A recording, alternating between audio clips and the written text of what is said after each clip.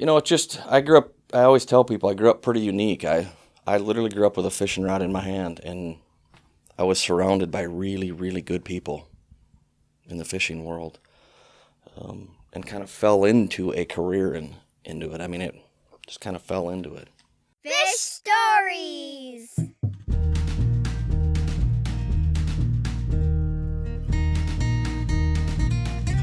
Fish Stories! Fish Stories.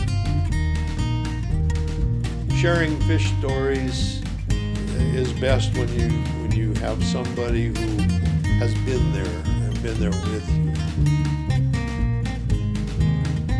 Fish Stories.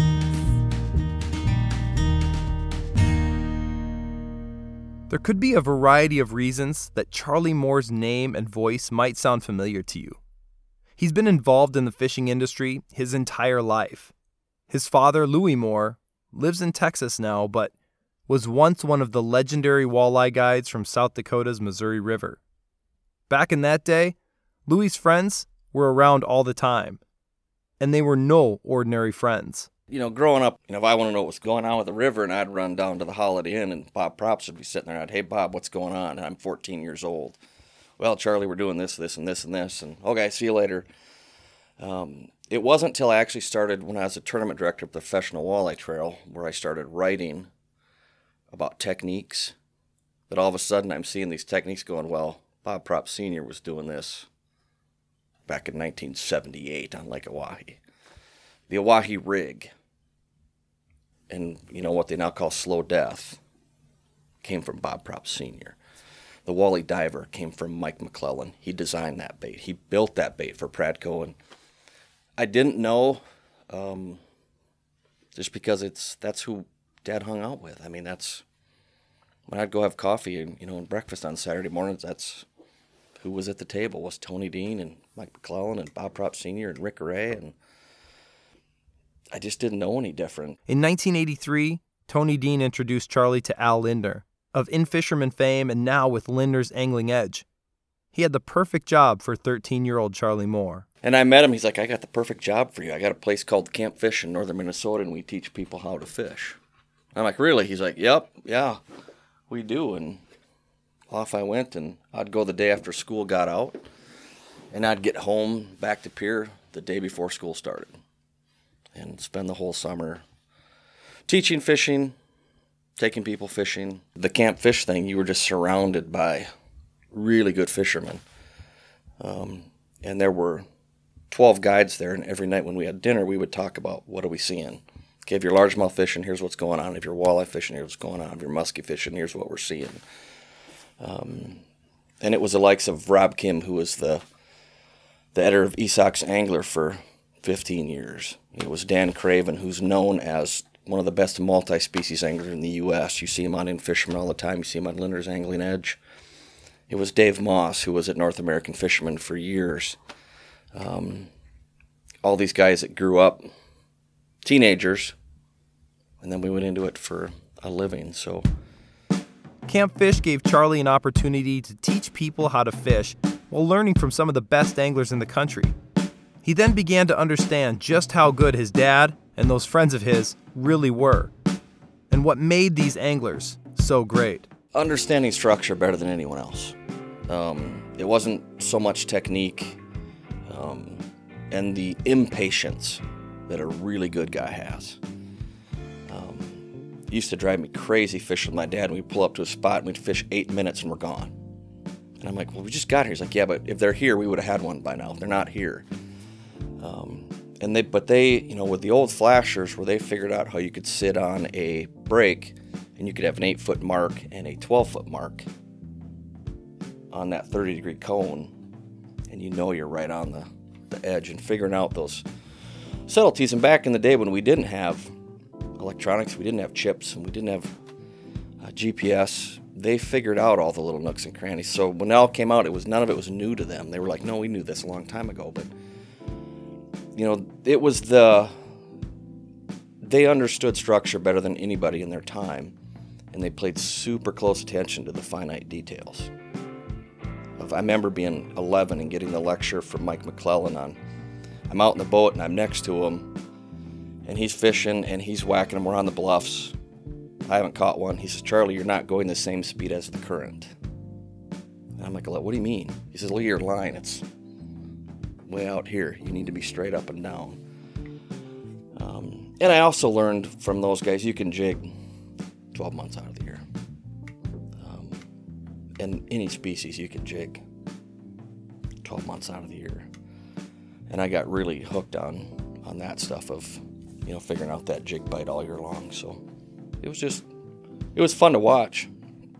And then being tournament director of PWT, where I'm videoing these guys all day long, I'm in the camera boats and watching a Parsons and a Cavias and how they figure bites out or a Gopheron.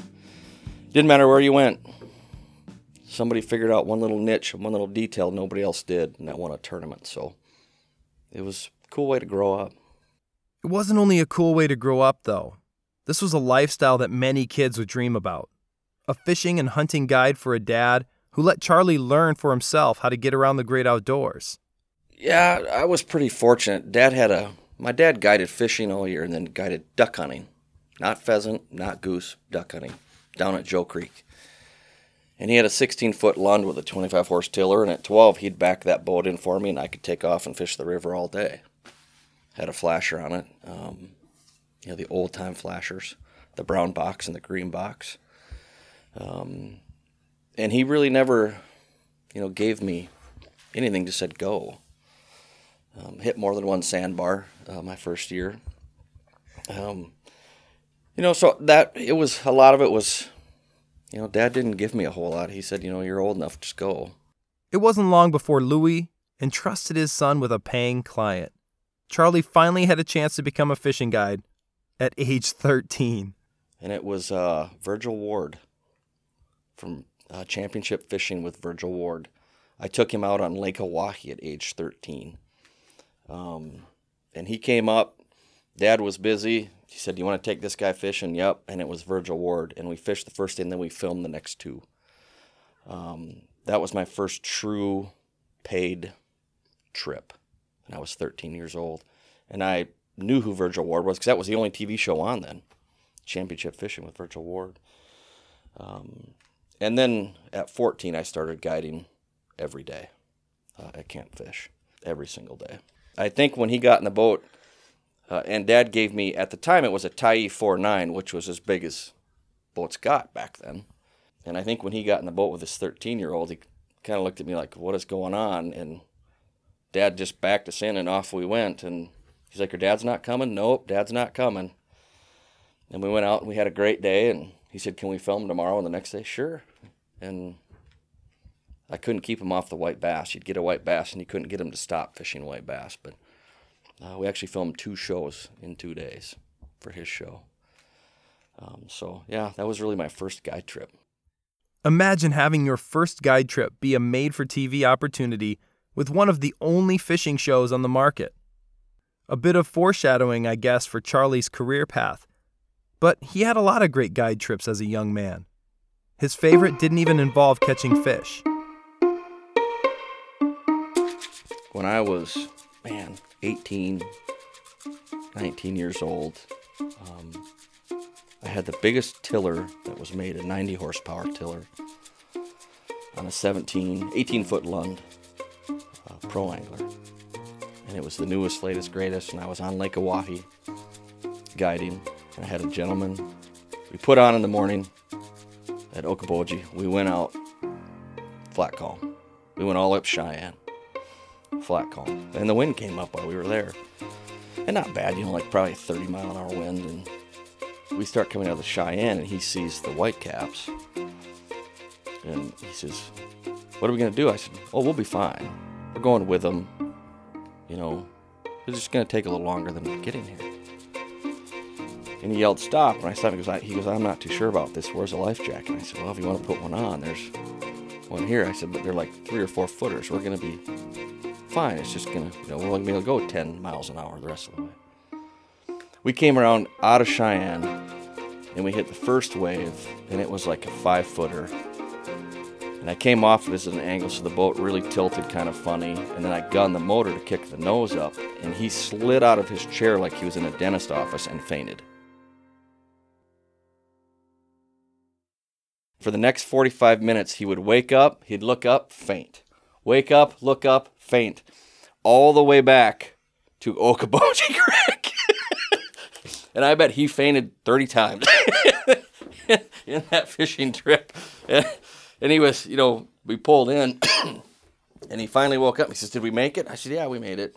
And he's like, he was checking himself. He's like, "I'm not even wet." I said, "I know." I said, "I've been doing this my whole life. I told you we're going to be safe." He just was convinced we were going to not make it. And he fainted. Never threw up, which I was worried about. But he'd be up for 10 seconds, and he'd faint. And I kept saying, "Just stay on the floor. Don't even get in your chair." And he'd go down. So that's one of my favorite because it doesn't involve catching a fish, but it got pretty humorous towards the end of the trip. After we ate, I gave him grief. He was pretty shook up, actually. When we got to shore, he was shaking and he was pretty scared. To him, they were 8-footers. The reality is they were 3 to 4, your occasional 5. The wind had been blowing 4 hours, so they were really sprawled out. They weren't building, they were stabilized. You had a lot of room in between, so. But yeah, I did afterwards. And then his wife really did when she found out what happened, because he was a doctor. So that's my favorite one. Charlie went on to guide in Flagstaff, Arizona. He ran an Orvis fly shop, became executive director of the National Professional Anglers Association, and then went on to work for In Fisherman running their professional walleye trail, a job he thought he'd never leave.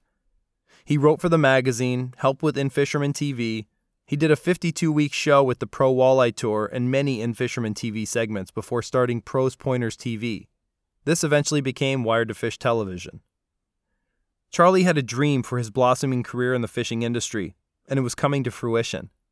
A career that others might find crazy to leave behind. But Charlie eventually did. I left the fishing industry in 2010, and it had just gotten the best of me. I mean, a 22-minute segment on ESPN2 cost $75,000 for the airtime, and we ran 26 weeks. And garnering the money to keep that afloat, the pressures that went with that, the copious amount of time on the road, the little bit of fishing that you actually got to do, because literally all of your fishing was filming TV, and if you ever filmed TV, it's not the same as going fishing for a day. I got tired of getting a new bait in July and say, "Hey, you need to do a show this year on this," and it's a spring walleye bait, and it's July. And somehow I got to go figure out how to catch 3 walleyes or 4 walleyes on this bait to make a show. And it's a lie, because it's not where I would use it, how I would use it, when I would use it. And I really got burnt by that aspect of it. And it was just, I had this dream of what it was going to look like to host my own TV show. And for years that was the goal. I'll admit, when I got to In Fisherman, I thought I would probably never leave. I would retire at In Fisherman, and then running the PWT, I was on the road about 185 to 190 days a year with the 11 different events that we did throughout the country. Never take back bodies of water I got to fish, or the places I got to see, the people I got to meet. But I went through a divorce because of it. Things kind of fell apart, and I needed to get grounded again. And the part I would tell people who think, it's got to be great to do that, is I fished maybe 25, 30 days a year as a professional. I used to fish tournaments to actually go fishing.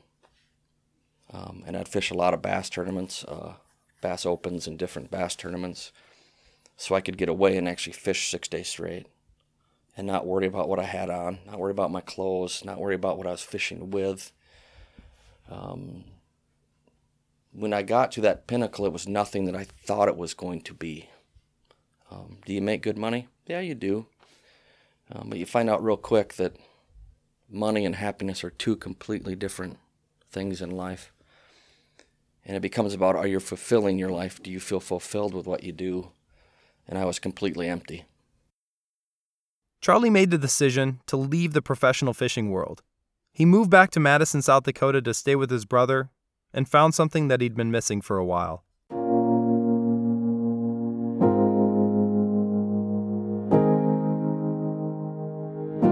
And came to Madison, South Dakota to stay at my brother's for a while and got back into the Methodist church, which is what I grew up in. And pretty soon I had the calling that this is what I should be doing. And for 7 years I've been doing that as a pastor. So, but the good news is, as a pastor, I get Fridays and Saturdays off. So I fish every Friday in open water season, and I hunt every Friday during the hunting season. And on Fridays there's nobody out. So you have lots of bodies of water to yourself. And it's still a passion. It's no longer a living. It's probably a bigger passion now than when I was, when I called it a career. For me, fishing is now a release. It's a getaway. It's a decompress. I very rarely take anybody with me. It's me in the boat. I'll admit I pray more when I'm fishing and hunting. I feel more connected when I'm fishing and hunting. I grew up with a dad who taught that, though, that fishing, hunting is a gift from God. It's His greatest creations. We need to appreciate them, take care of them. And for me, it is that. I mean, the first hour is always just, okay, I'm not in the office. I don't have to go see people in the hospital. And you get that all out, and then it's just relaxation of the ducks, the geese, the wildlife you see, the fish that you catch. It's just a really good solace for me to get out and do those things.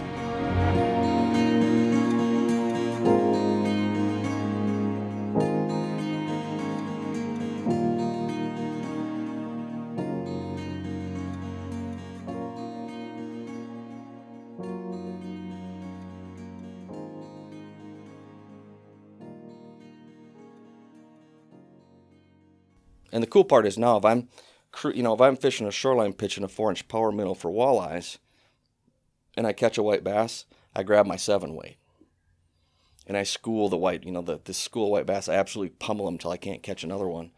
And I'll put the fly rod down and go back to walleye fishing. And when you're doing it for a living, you don't have that option. If you run into a school of crappie that's unbelievable and you're trying to do a walleye show, you keep going. You don't sit there and enjoy that school of crappie. So I don't miss 90% of it. I'll admit I miss the new boats every year, the newest, latest, greatest equipment. That's pretty selfish, but I was testing Spot Lock in 2008, 2009. It came out 2 years ago. I had that trolling motor and was helping on design. There's a boat called a Predator series for the Lund that I designed the whole interior of that boat for the multi-species guy, and I miss some of that stuff. But now that I'm not doing it that way, I appreciate fishing way more than I used to. It became a job, and now it's back to what it's supposed to be. Fun. Just fun. Yeah, so glad to be back in the fun world of fishing. Charlie went from pro to pastor. Finding out what was really important to him was just a part of his journey. Just goes to show that we can't make assumptions or jump to conclusions about people we come to meet on or off the water. Even though there are parts of this industry that Charlie misses a lot, he remembers fondly some of his accomplishments as a pro. Some of these behind-the-scenes acts that may not have defined his career, but the personal accomplishments make him really proud. Even after 30-some years, I think it's really cool to say Al Linder's one of my dearest friends in the world. Talk to him every week. He was just down here a couple weeks ago and spoke at my church. The part of me that I am proud of that people don't know, there's a lot of fly fishing stuff that I was very innovative in. I wrote my first carp fishing article in 1984 at 14. I wrote my first fly fishing for walleye article in 1987. I had a huge spread in Fisherman in 2000 on carp. I had some of the original carp patterns that were sold in Cabela's and Bass Pro. They lasted 3 or 4 years in the early 90s, and it just never took off. So it's interesting to see so many patterns come out that I had one I called a CC, one that I called a CC Supreme. CC was Charlie Carp candy. And to see how those have been tweaked. So there was a lot of edges.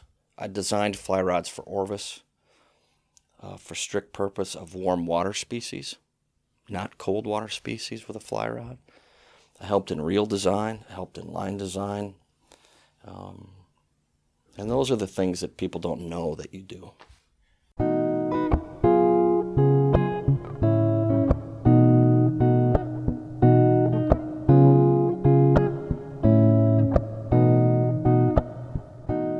Why do you think that the stereotype for fly fishing still exists, in that people believe it's only a cold water fishing technique? Because people don't think you can fly fish from a boat.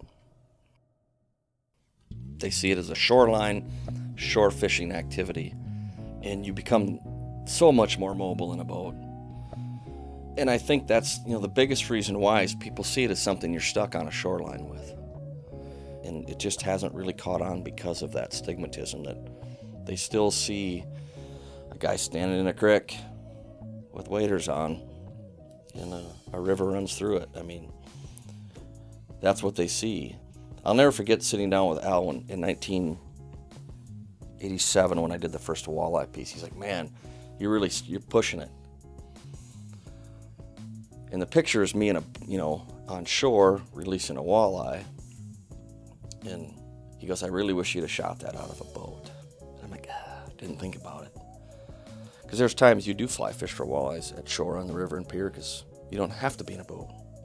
So why go through the hassle of putting in a boat and when you can throw on waders and catch as many walleyes from shore, especially in the spring? I just think it's too far out of the imagination to see people in the front of a boat with a fly rod still. I caught a lot of grief in the years running the PWT because there were 7 fly rods in my boat. It was a 20-foot Lund wrapped, professional walleye trail, and everywhere I went, I fly fish for carp. And I mean from Fort Peck to Buffalo, New York, to Cumberland, Kentucky, Bull Shoals, Arkansas, and everywhere in between.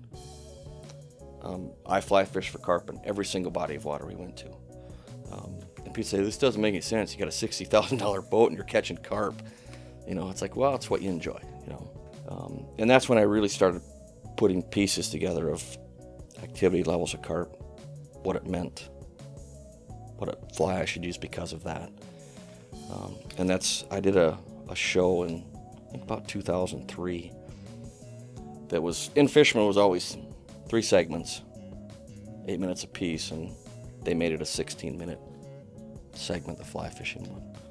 Just because of what I went through of things I discovered with activity levels, what that meant they were feeding on, when to cast, when not to cast, how to approach them, when do you use a weighted fly, when do you not use a weighted fly, things like that. So I just think I think, buddy, it's still a shoreline deal to people.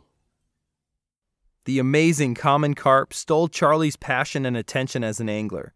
As one of the early adopters and early innovators in that industry, you would think his passion for fishing that species would have waned over the years. Instead, given the option to only fish one area for one species, the common carp still reigns supreme. I'm probably going to go to Republic Reservoir in Kansas, and I'm going to chase carp on fly rod because they have huge mirrors. It's one of the few places I've been where every other fish is a mirror. A mirror carp, you have your common carp that most people know that have these giant scales on them. A mirror carp, a true mirror carp, is leathered like an eel pout or catfish. And there might be 1 or 2 or 3 scales mixed in there, but they're a true common carp. It's a genetic formality that messes up and makes them a mirror. But for some reason, that lake has an unbelievable number of mirror carp. And it's a reservoir like Lake Oahe. It's just about a 16th the size. And the number of 15 to 20 pound mirrors was insane. I know that sounds weird that I'm talking about carp fishing. It's one thing I'd go do, but I'll admit I'll never go to the Great Lakes fishing again, probably. I got asked yesterday, how many times have you been to Lake Erie? Probably 40. Would you go back? No, because the waves get gigantic. And you can go there and sit for 7 days and fish for one, because it's such a huge body of water. But that place in Kansas, it was pretty cool. It was unique. The other one, if I had to pick between two, it'd be chasing long-nosed gar on bull shoals on a fly rod. I caught gar up to 55 inches long on fly rod in bull shoals, so it was really cool.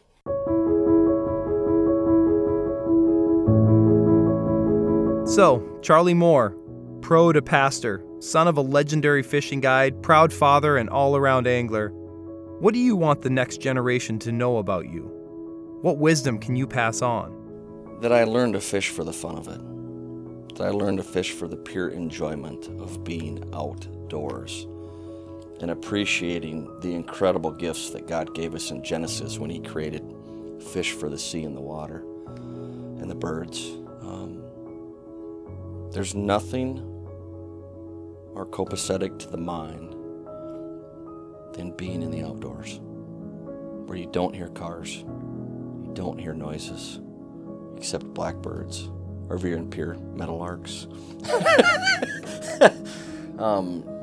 But I hope that they figure out what it truly means to be an outdoorsman. It doesn't mean you have to shoot a limit of pheasants every time. It doesn't mean you have to get a limit of ducks. It doesn't mean you have to catch a limit of walleyes or whatever you're doing. That you truly get out just to get away and enjoy these creations by God. That's what I hope.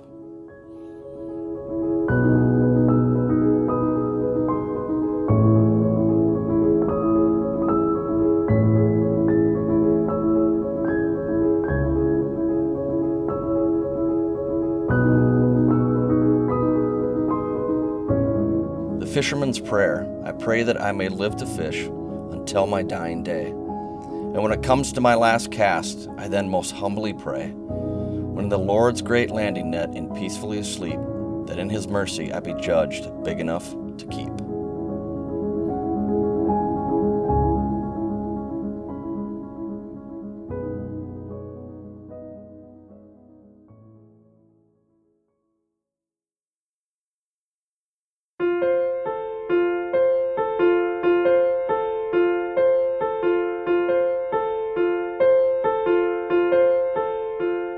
Thank you, Charlie Moore, for believing in the power of fish stories. The archive would not be complete without your voice. Hopefully there are many more to come. Stick around for a bonus story from Charlie after these credits. You'll be glad you did. If you want to leave a legacy or preserve the legacies of anglers that you care about, go to fishstories.org today and learn how to submit a story of your own. Give us a call or email if you need some help getting it done. We have our first ever live show coming up on August 9th in Rapid City, South Dakota. I'm so pumped. Thanks to Main Street Square for believing that every fish story deserves to be told and for supporting anglers and their voices. The festivities begin at 6 p.m. that Thursday night, so bring a chair and a great fishing story to share. Hope to see you there. Dang, that was good.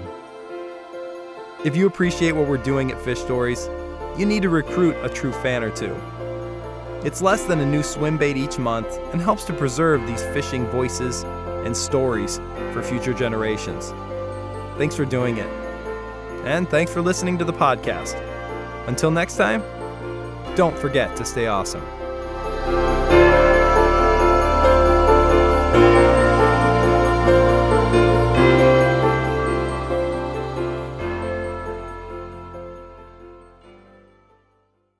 Fish Stories. Fishing buddy. Did you have any really good tournament days on the water? Yeah, I did. I succeeded way better in bass tournaments than I did in walleye tournaments, which is unique because I grew up as a walleye fisherman, and I ran the professional walleye trail. And my first bass event that I won, I was the tournament director of the professional walleye trail. And then I also lost one that was brutal. How did that go down? There was 2 events here in Minnesota that were pro tournaments, and you had a observer. It was strictly you. 2-day event. I had fished it multiple times. It always took about a 3.2, 3.3 pound average to win. It was a chain of 9 lakes.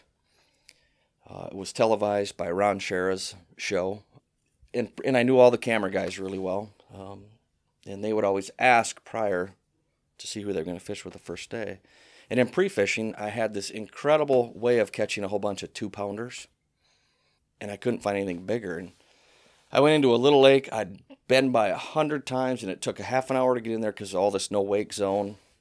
I'm like, man, that's burning a lot of fishing time. And I was cruising across the lake, and all of a sudden I went across a weed bed out in the middle of nowhere. And I turned around. I'm like, huh. And it was maybe 70 yards long and 20 yards wide. And I pitched a jig and a plastic in and whacked a 20-incher, weighed 5'1", first cast. I'm like, whoa. Third cast, caught one that was 4'9", packed up, left. And that was the day before the tournament. The camera guy comes and says, what do you think? I think I can win. I said, I think I can have a 4-pound average. He's like, what? I'm like, yeah. Next morning we go. I let all the boats fly. Takes me about 40 minutes to get into the spot. I made 11 casts and had 5 fish for 22 pounds. And was in the lead by 11. And the rest of the day I just went out where everybody else was and just dinked around. 2-day tournament, $60,000 to win. Slept like a baby. Because I fished maybe 20 feet of the weed bed total. Camera guy hops in, off we go. We go through this long channel. I come around, and there's this giant machine out in the middle of the lake. And I feel like I'm going to throw up, and I fly up to him and say, what are you doing? And it's the Lake Association weed cutter. And a skier had complained the day before about the weeds in the middle, and they mowed the whole weed bed down. And it was gone.